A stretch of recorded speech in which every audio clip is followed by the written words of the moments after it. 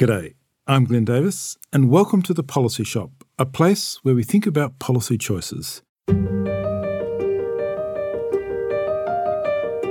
do you suggest we find out what's going on? Yes. I do see that there is a real dilemma here. In that, while it has been government policy to regard policy as the responsibility of ministers and administration as the responsibility of officials, the questions of administrative policy can cause confusion between the policy of administration and the administration of policy, especially when responsibility for the administration of the policy of administration conflicts or overlaps with responsibility for the policy of the administration of policy.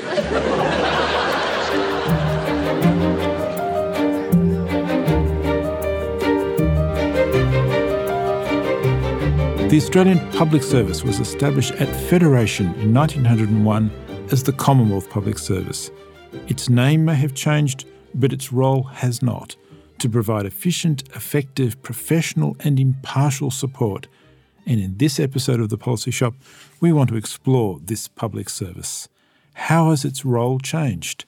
Is government getting the right advice? Can it still reach the high water marks of years gone by? To help us answer these questions, we're joined today by the nation's most senior public servant, Dr. Martin Parkinson, the Secretary of the Department of the Prime Minister and Cabinet. Amid a distinguished career in the public service, recognised through high office and the award of both the Public Service Medal and an Order of Australia. Martin, welcome to the podcast. Thank you very much, Glenn. Pleasure to be here. Martin, you self-described as a working-class kid. You grew up in Ballarat before moving with your parents to Adelaide, and you once noted that you share humble origins with almost every Treasury Secretary since the 1980s, including Bernie Fraser, Ted Evans and Ken Henry. How important has your background been in shaping your understanding of the role of government? Oh, Glenn, I think if you look at Bernie or Ted, Ken or myself, our background's probably been absolutely critical. I was born in Stawell, absolutely, as you said, working class kid. Grew up in country Victoria, in Ballarat, Mansfield, and then went to a technical school. And the sort of the bright kids who were going to go on to white collar jobs or go to university, they went off to high schools, which went to year 12, not year 11. I think, Martin, you described your tech school as a place where you learnt woodwork, carpentry and sheet metal if you're a bloke and typing if you're a girl. That's exactly right. And as a result of that, when I went to Adelaide, and which was the beginning of year 11, and had to start to pick up some courses at a high school, I didn't have the prerequisites to do languages or a lot of the other things that high schools taught. I hadn't done English literature, hadn't done English grammar. So looking around for a subject to pick up, economics was the one that stood out for me. And what was so important about that was it gave me the opportunity to begin to think about why is it that no matter what happens, it seemed to me at that age that poor people remained poor. You know, the whole concept of human capital combined with the access to financial capital, the idea of opportunity cost and comparative advantage all became things that have essentially illustrated to me the path forward with my career ever since. You studied economics at the University of Adelaide. You secured first-class honours in economics, and then you chose to join the public service in 1981. Can you tell us about that choice? Yeah, it was very funny, actually. I saw an ad for Treasury offering cadetships, and I thought, oh, that's really interesting, but a place like Treasury would never be interested in a kid with my sort of background. And ironically, it was my classmates and my teachers who essentially convinced me to put in an application to Treasury for the cadetship. And I did that, and Treasury therefore funded me very generously to do my honours year. And so in 81, it was really the culmination of having done honours and coming to Treasury to pay back the obligation I felt I owed to Treasury because of their funding of me. But I never had an intention to become a public servant. I saw this really as a stepping stone on the way to going to ANU to do a master's degree.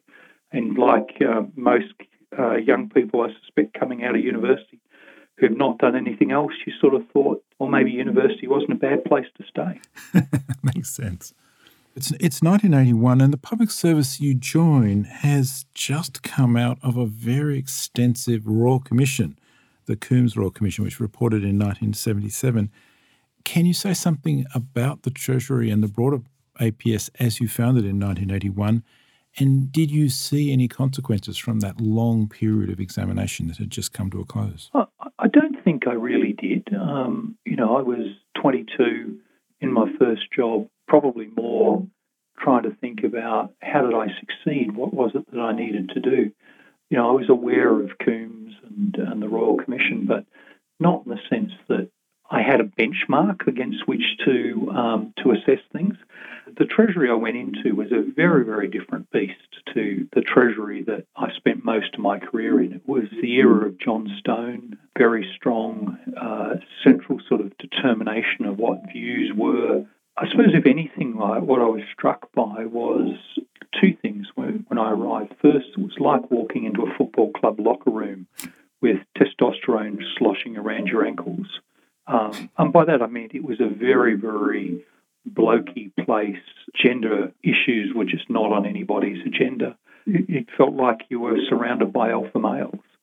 And it wasn't, to me, necessarily a particularly comfortable place. The second thing that struck me about it was that, and remember this is the end of the Fraser years, yep, and a very strong sense that government had stopped listening to the Treasury. This Treasury was a bit of an ivory tower handing down sermons from the Mount and not really engaging either with the rest of the public service or with the government of the day. And presumably the split between Treasury and Finance that happened in 1976 had taken away from Treasury lots of its traditional roles and engagement with the sort of day-to-day work of government.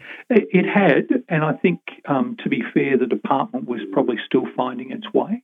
So, the advantage was that both Finance and Treasury were in the same building, and so people who had been working next to one another might now have had a Treasury hat versus a Finance hat, but in terms of the overall ability to support government out of the two departments, it hadn't changed. And what we ultimately found was the separation of Treasury and Finance actually gave two strong voices on economic policy issues in the Cabinet, whereas previously they'd been, it had fallen predominantly to the Treasurer. I just want to pick up a couple of themes, though, from that early time. When people talked about the APS in the 80s, they were still talking about the influence of that post-war group, like at Coombs and Sir Roland Wilson and Sir John Crawford and so on, that powerful group of senior public servants who'd shaped the post-war era and which was sort of coming to an end as you were joining. Did you still have a sense of the potential of the public service to be really important in the nation's future? Yeah, I did. And in fact, the interesting thing is that, I went there in 81. I moved to ANU and did a master's in 82. And then much to my own surprise, I actually went back to Treasury. And part of the reason for that was because in the 12 months or so that I'd spent in the department before I went to ANU, I'd become captured by the power of policy, the ability to use policy to truly shape a better Australia, to deliver outcomes for people that would actually make people better off. And I'd sort of understood that in abstract at university. And to see the public service in operation, and even though, as I said, perhaps the Fraser government wasn't listening to the public service, or at least not to Treasury, and Treasury was perhaps detached, you could see what influence it had, and you could see what influence it could have when the circumstances turned again. And as it turned out, I came back at the end of 82, beginning of 83, and we had the election of the Hawke government. I had absolutely no idea that we were on the verge of 2 decades where economists were going to be absolutely central to pretty much every public policy debate in the country. And indeed, the 1980s was when economics took the reins, very much so. Absolutely. So there you are, a fresh master's graduate. You've rejoined Treasury, and there you are with a very fresh-faced Ken Henry and Larry Kavanagh and all sorts of other interesting people working on tax reform, in particular the capital gains tax in the 1980s, and followed by, of course, the fringe benefits tax and many of the other arguments. Can you tell us about that moment? And in retrospect, it seems an extraordinary, fertile time for policy development. Did it feel so at the time? Oh, yeah. It felt like nothing that I'd ever experienced before. I mean, we had in Paul Keating and his tax advisor, Greg Smith, two people who were absolutely committed to large-scale reform. They weren't interested in tinkering at the margin. Life was too short for that. And in the department, we had Ted Evans, who went on to become secretary, David Morgan, as you said, Ken, Larry, myself, a bunch of others. And we really felt like we'd been given almost a blank check in terms of an authorising environment. What could we do if we really just dropped the shackles and thought broadly? And so, that's where we came up with the broad-based consumption tax, the fringe benefits tax, capital gains tax, massive reform of personal income tax scales, and a desire to basically set up Australia for a period where it had a globally competitive, efficient tax system, and just to be given that opportunity. And remember, I'm all of 26, 27 when this is happening. Ken's a year older than me. Larry's a year or two younger than me. David Morgan was well on the way to an outstanding career, as was Ted. It was just an absolutely remarkable period of time. And the opportunities it threw up for us were just fantastic. And an extraordinary group of people. Can I ask you about the monetarist thinking that was going through the 80s? So this is a time when Margaret Thatcher's at her height. There's a very strong narrative about the public sector adopting the managerialism of the private sector and about monetarist policies. Public assets are being privatised. Government regulation is being wound back and described in very pejorative terms. So much was achieved through this market-driven narrative, but it also, in retrospect, seems to be the tipping point in which public confidence in the public service to deliver large-scale public projects begins to wither.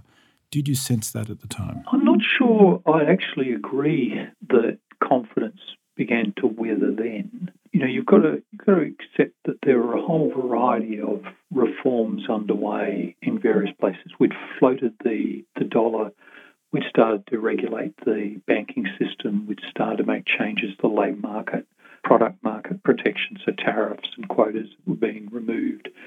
But we didn't, I think, have a comprehensive plan for what we were doing.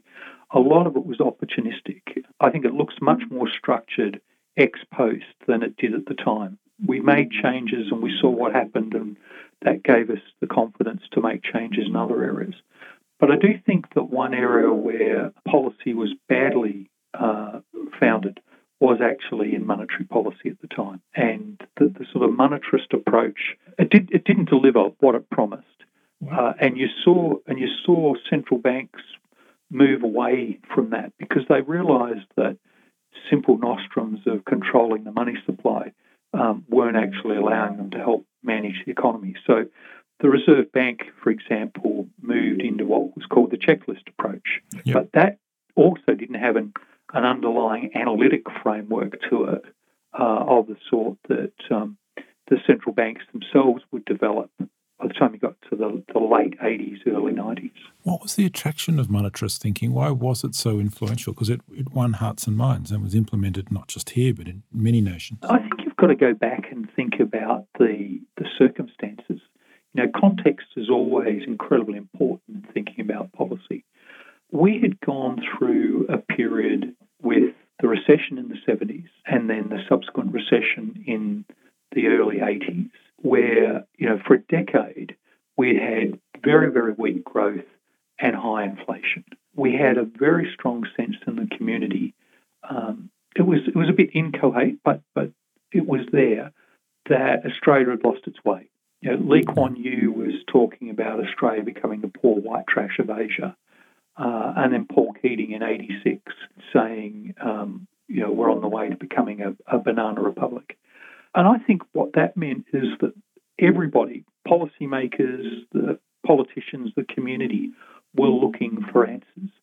And one of the things that was really striking was that if you looked at the areas I talked about earlier in terms of reforms around product markets, labour markets, exchange rates, and so on, there was a consensus in the economics profession about the sorts of policies that needed to be pursued. The problems were well defined, the objectives were clear, the solutions were apparent, and broadly there was consensus in the economics profession. And what we needed was political support. Whereas if you look at monetary policy, we didn't have consensus. We had just been through this long period of high inflation, and monetarism seemed to offer, in my view at least, a relatively simple and straightforward way of saying you could get this under control through some relatively simple policies. Ultimately, what the problem was, though, was that the objectives were unclear. The objectives for monetary policy were not at all clear back in that period. We weren't transparent about what we were doing, and as a result, it wasn't at all surprising that any policy that you'd pursued would probably be unsuccessful.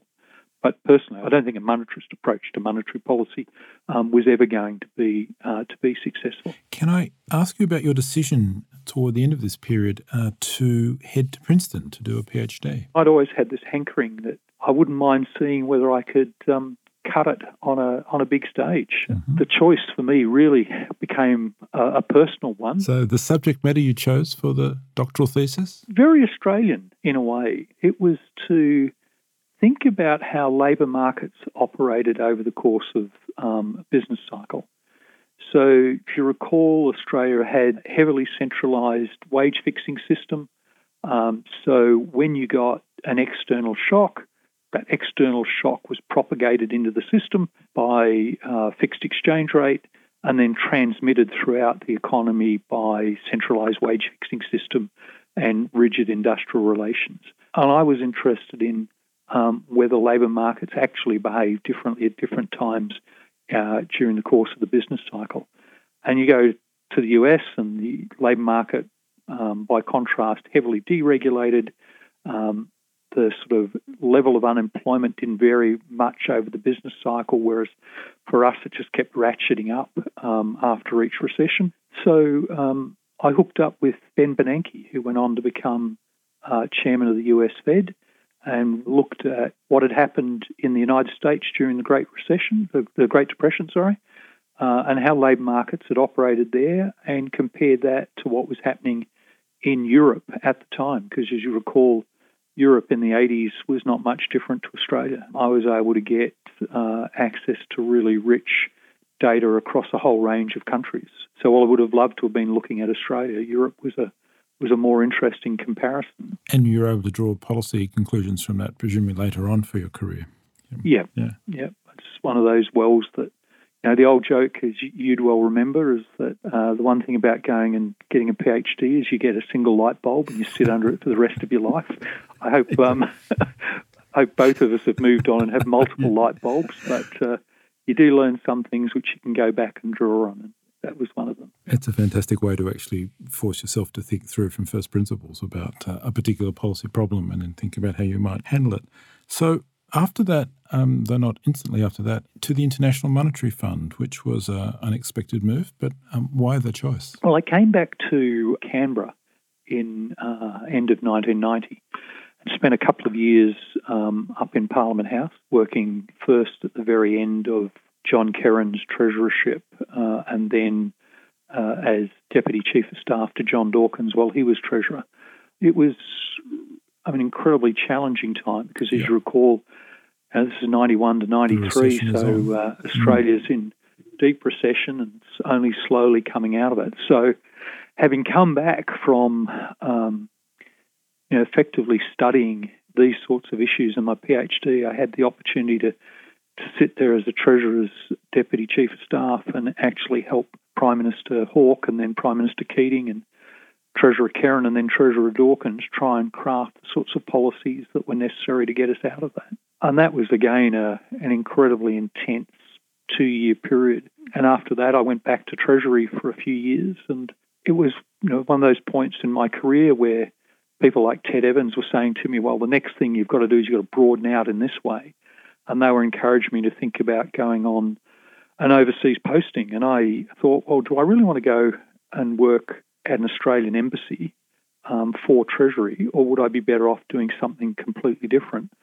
And Ted Evans had come back from being Australia's representative at the IMF, and he encouraged me to think about going to the fund. So I went there and spent almost 4 years there, working initially on South Africa, which was incredibly interesting because this is the sort of period after Nelson Mandela's been released and the ANC has formed government, and they're trying to work out how to get the South African economy back on track and to bring marginalised black Africans into the mainstream. And then the Asian financial crisis hit. And so I spent almost the rest of the 4-year period working on issues around reform of the global financial architecture, which again, in a way, was interesting the way it played back to my PhD, because my supervisor, Ben Bernanke, of course, had made his name through looking at financial system issues during the Great Depression. And looked forward as well to your next role in the Treasury, so it was an important set of lessons. When you looked at Australia from an IMF perspective, when you looked back to your home country, how did you see it in the world setting? Look, it was then, as is still today, an undoubtedly prime example of showing what good policy can actually deliver. I mean, little did we realise then that we were on the way to 26 years of uninterrupted economic growth in Australia, a period without contrast in amongst the developed nations of the world. And you can really attribute that to the payoff we got from the reforms of the 80s and 90s. So first of all with Keating and Hawke and the two Peters, Cook and Walsh, and the two Johns, Button and Dawkins, but also importantly supported by, in opposition, people like John Howard and John Hyde, and then from 96 onwards, the likes of John Howard as Prime Minister and Peter Costello. Basically, I think between Hawke, Keating, Howard, Costello, you've got the four people who essentially shepherded Australia onto a pathway which has allowed us to avoid a recession for 26 years. And we couldn't see just how impressive that was at the time, but you could see from afar, looking at Australia and comparing it to other countries, that we did look like we were onto something. You then went on to tackle one of the most difficult policy problems of them all. You became the Secretary of the Department of Climate Change from its establishment in 2007. And although economics is always contentious, here you were trying to make policy in the face of a political debate in which not everyone accepted even the evidence of the problem you were trying to solve. Why the choice, and how did you find that experience? Why don't I take those in reverse order? How did I find it? Setting up the Department of Climate Change was a truly amazing experience, and I say amazing in the true sense of the word. When Kevin Rudd asked me to set the department up, I had no staff, I had no building, I had no bank account, I had no funding, I didn't even have an ABN number or a telephone. And I don't think anyone before or since, or very few people before or since, have ever had to set up an entire government department from scratch. Most of the time when you create a new government department, you mash two of them together or three of them together and you carve them up in different ways. So you've got management information systems, you've got people who have got financial and HR skills and the like. In this case, I had a title. I had the title of Secretary. I had a minister, Penny Wong, and that was it.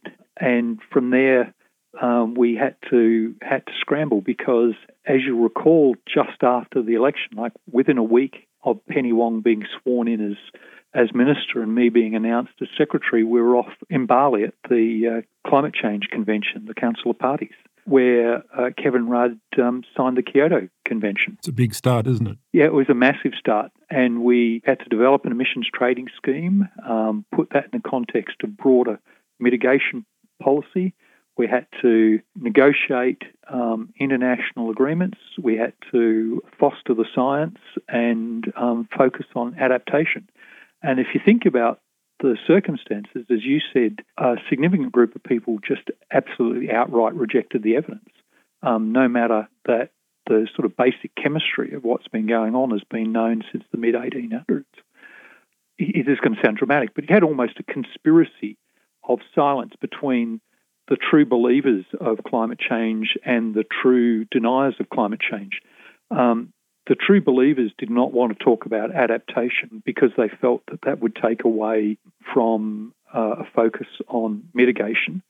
And the true deniers didn't want to talk about adaptation because to do so, you would have to talk about the fact that climate change was real. So the debate became one around the merits of a particular approach to mitigation, which was an emissions trading scheme. You know, it was one of those terrible coincidences, but the support, the consensus that had existed in the business community and indeed in the broader community for action to introduce an emissions trading scheme. Because remember, we went to the 2007 election with both the Rudd opposition and the Howard government promising to introduce an emissions trading scheme. But the GFC, the global financial crisis, came along during that period, and suddenly a lot of people in the business community who had been supportive of action on climate change found themselves in a much more existential situation of trying to save their businesses. And in that environment, they were much more focused on that than on supporting action around climate change. And you can understand the circumstances, but it did just make it very, very hard to try and fashion a bipartisan approach. But we should never lose sight of the fact that we almost got there. But we've dealt with the consequences, haven't we, subsequently and still, without resolving them? Well, exactly. Yeah. I mean, why is it that we have the requirement for the Finkel review and then now the national guarantee, the energy guarantee? It's because we've spent a decade without bipartisan support for a particular course of policy. And when you're thinking about building an electricity generator, you're talking about an asset that's going to live for 30, 40, 50 years. You are not going to commit the billions of dollars that are needed when you think there's a chance the rules might change. That's basically fed into a situation where we've had investment that's been quite short-term in nature and quite unbalanced in terms of what's been required for Australia's longer-term energy requirements and Australia's longer-term emissions reduction goals. So in the middle of this very important public debate, you're called back to Treasury. From 2011, you serve as the Treasury Secretary, and you're in the most politically turbulent period in most people's living memory, 5 prime ministers in little more than 5 years. How challenging was it for you as a secretary and for the broader public service, given the reins of power were changing hands so frequently? Look, I think it was incredibly hard for anyone during that period to have confidence that the direction that policy was being set for could be sustained over time. I think with hindsight, people were overconfident at the speed with which one could come out of the GFC. I recall Treasurer Swan saying, if you're going to be a Keynesian on the way in, you've got to be a Keynesian on the way out, and people believing that then meant we would be able to get back to a better fiscal situation rapidly, when in fact we were constantly surprised by how weak revenue was. And I think it's fair to say that the political circumstances meant that the constraints that you would otherwise have seen on the outlay side were very hard to manage. And so it was a very, very challenging period for the public service. But look, I think when you look at the people who led the public service through that period, my predecessors like Terry Moore and Ian Watt, I think they did a very good job in very, very difficult circumstances. Martin, one of the significant changes through your public service career, I imagine, is the development of a media cycle and the intense scrutiny that is now possible. What is it like to develop policy amid those sorts of pressures? That's a very good question. It's different. If I think back to the reform processes of the 80s, you had the quality broadsheets, The Age, The Australian, the Sydney Morning Herald, plus the Financial Review, all doing really quite serious and thoughtful pieces about the policy challenges and the policy options in front of us. Indeed, I remember overseas visitors, public servants, politicians and the like saying during the 80s that the quality of the media discussion about policy challenges and policy choices that they saw when they visited Australia had no peer anywhere in the world. If you look around now, the journalists don't have the opportunity, they don't have the time to do those thoughtful pieces, and the policy processes had to be sped up because it's become so easy to focus in on sort of gotcha moments. Government's doing work on something, so all of a sudden it's called secret work. You begin to try and have a conversation with stakeholders about an issue, and all of a sudden there are social media campaigns running either for or against the policy options. This is while you're still trying to work out what the options might be. Nevertheless, think that you've begun to land on something. And that makes it much, much harder to do this sort of thoughtful, careful analysis and policy design that in the past we were able to do essentially with a little bit of time. Now, it doesn't mean it can't be done, but it means we have to do it in different ways. We have to find different groups of trusted interlocutors. We have to find different vehicles in which we can engage. And I'm not sure that we've quite found our equilibrium yet. I think it's still a work in progress for us. 2013 proved to be a difficult year, and on a change of government, you and 3 other departmental heads were removed from office, which Laura Tingle in the Australian Financial Review described as shocking the public service and seen as punishment for filling your job as a public servant in developing a previous Labor government's climate change policy. I'd like to ask you about, in retrospect, your view on the role of departmental secretaries on changes of government and whether the rules as they stand are optimal for the continuity of the public service. Oh, I think that's a really challenging question. I mean, I think back to when I first joined, and secretaries were called permanent heads, and essentially ministers came and went and they carried on. Yes, minister is not an accurate reflection of public service and hasn't been for decades. There was an element of that had probably a degree of truth about it if you're thinking about the 70s and the beginning of the 80s. But it was the Labor government. It was, in fact, John Dawkins when he was finance minister in the very early years of the Labor government that basically removed tenure from secretaries. Because previously, if you wanted to fire a secretary, you had to abolish the department. You had to abolish the department from underneath them and then create a new department. And secretaries had tenure removed, and in exchange for giving up tenure, existing secretaries got a pay rise, but all subsequent secretaries were on maximum 5-year contracts. When John Howard came in 96 and sacked secretaries, he was, in a sense, simply exercising the power that the Labor government had given to future governments in 82. When Tony Abbott then decided to dispense with us, I didn't take that personally.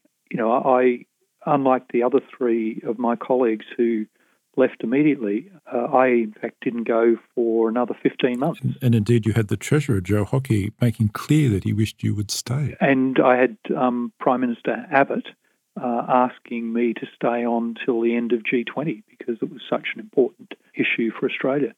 So I didn't have it then, and I have now no personal animus towards Mr. Abbott. I mean, during that period, 15 months when we knew I was going, we had a perfectly professional relationship, very open and honest.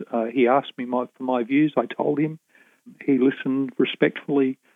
Sometimes he agreed, sometimes he didn't. And you couldn't ask for anything more.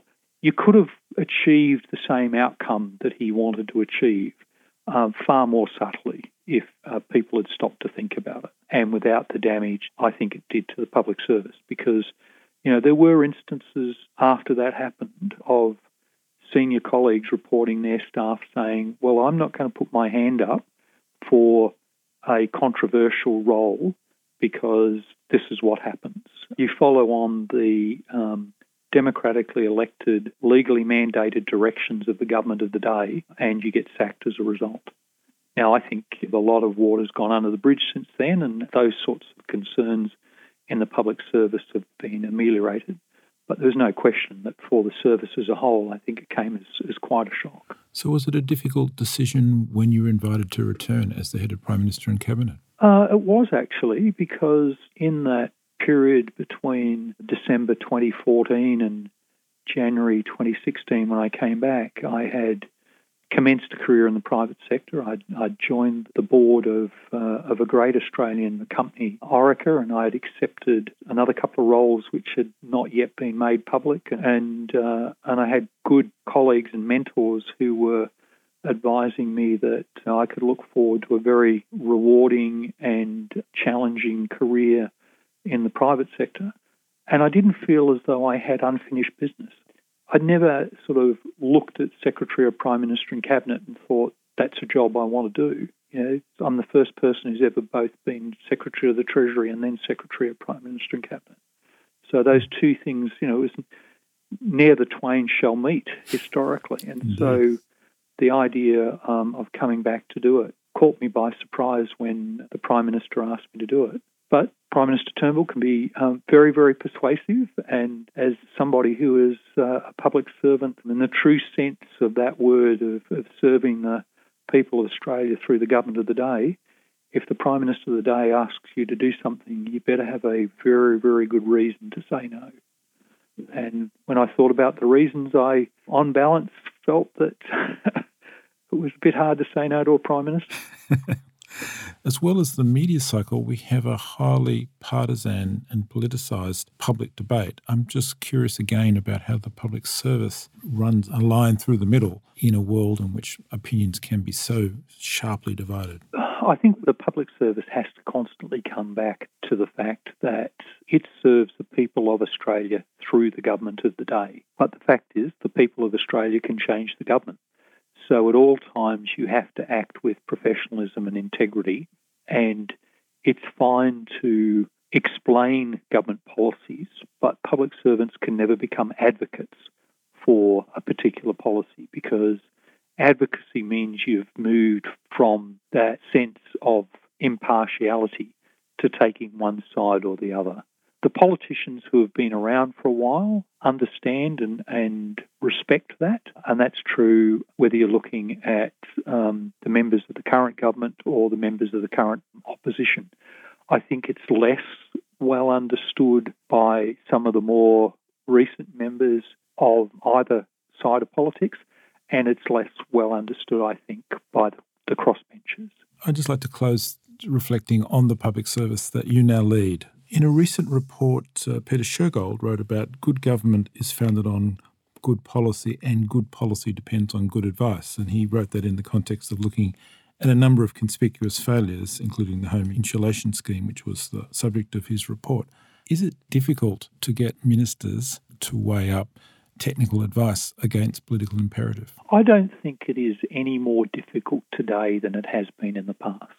Let me go back to what I think are sort of some of the lessons that I draw from looking back at my career, because I think it highlights the question you've asked, Glenn. Mm-hmm. I think the first thing is that you've got to recognise that effective leadership is a skill that gives you the capacity to change the world around you in some way.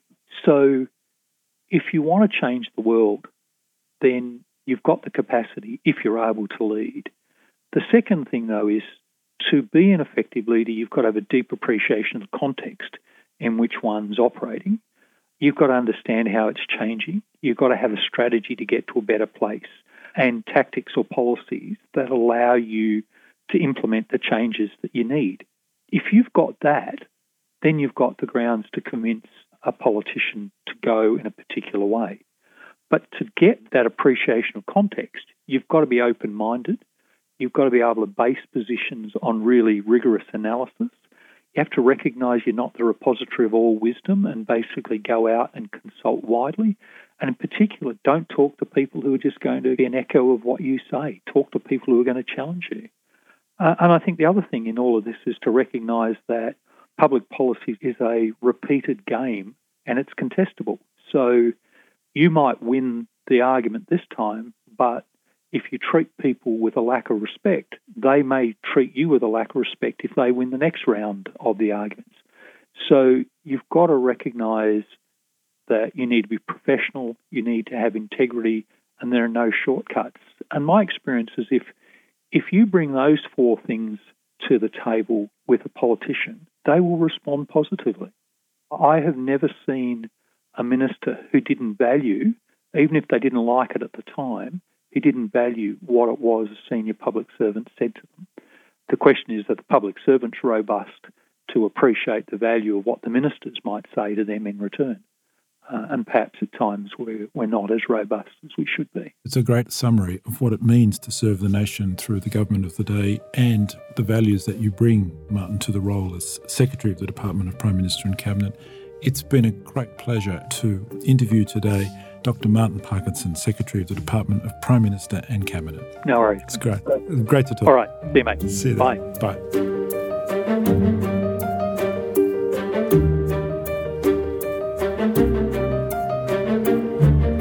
The Policy Shop is produced by Eoin Hahessy with audio engineering by Gavin Nebauer. Research was by David Threlfall. With thanks to the BBC for the use of the clip from the series Yes Minister. The Policy Shop is licensed under Creative Commons. Copyright the University of Melbourne 2017.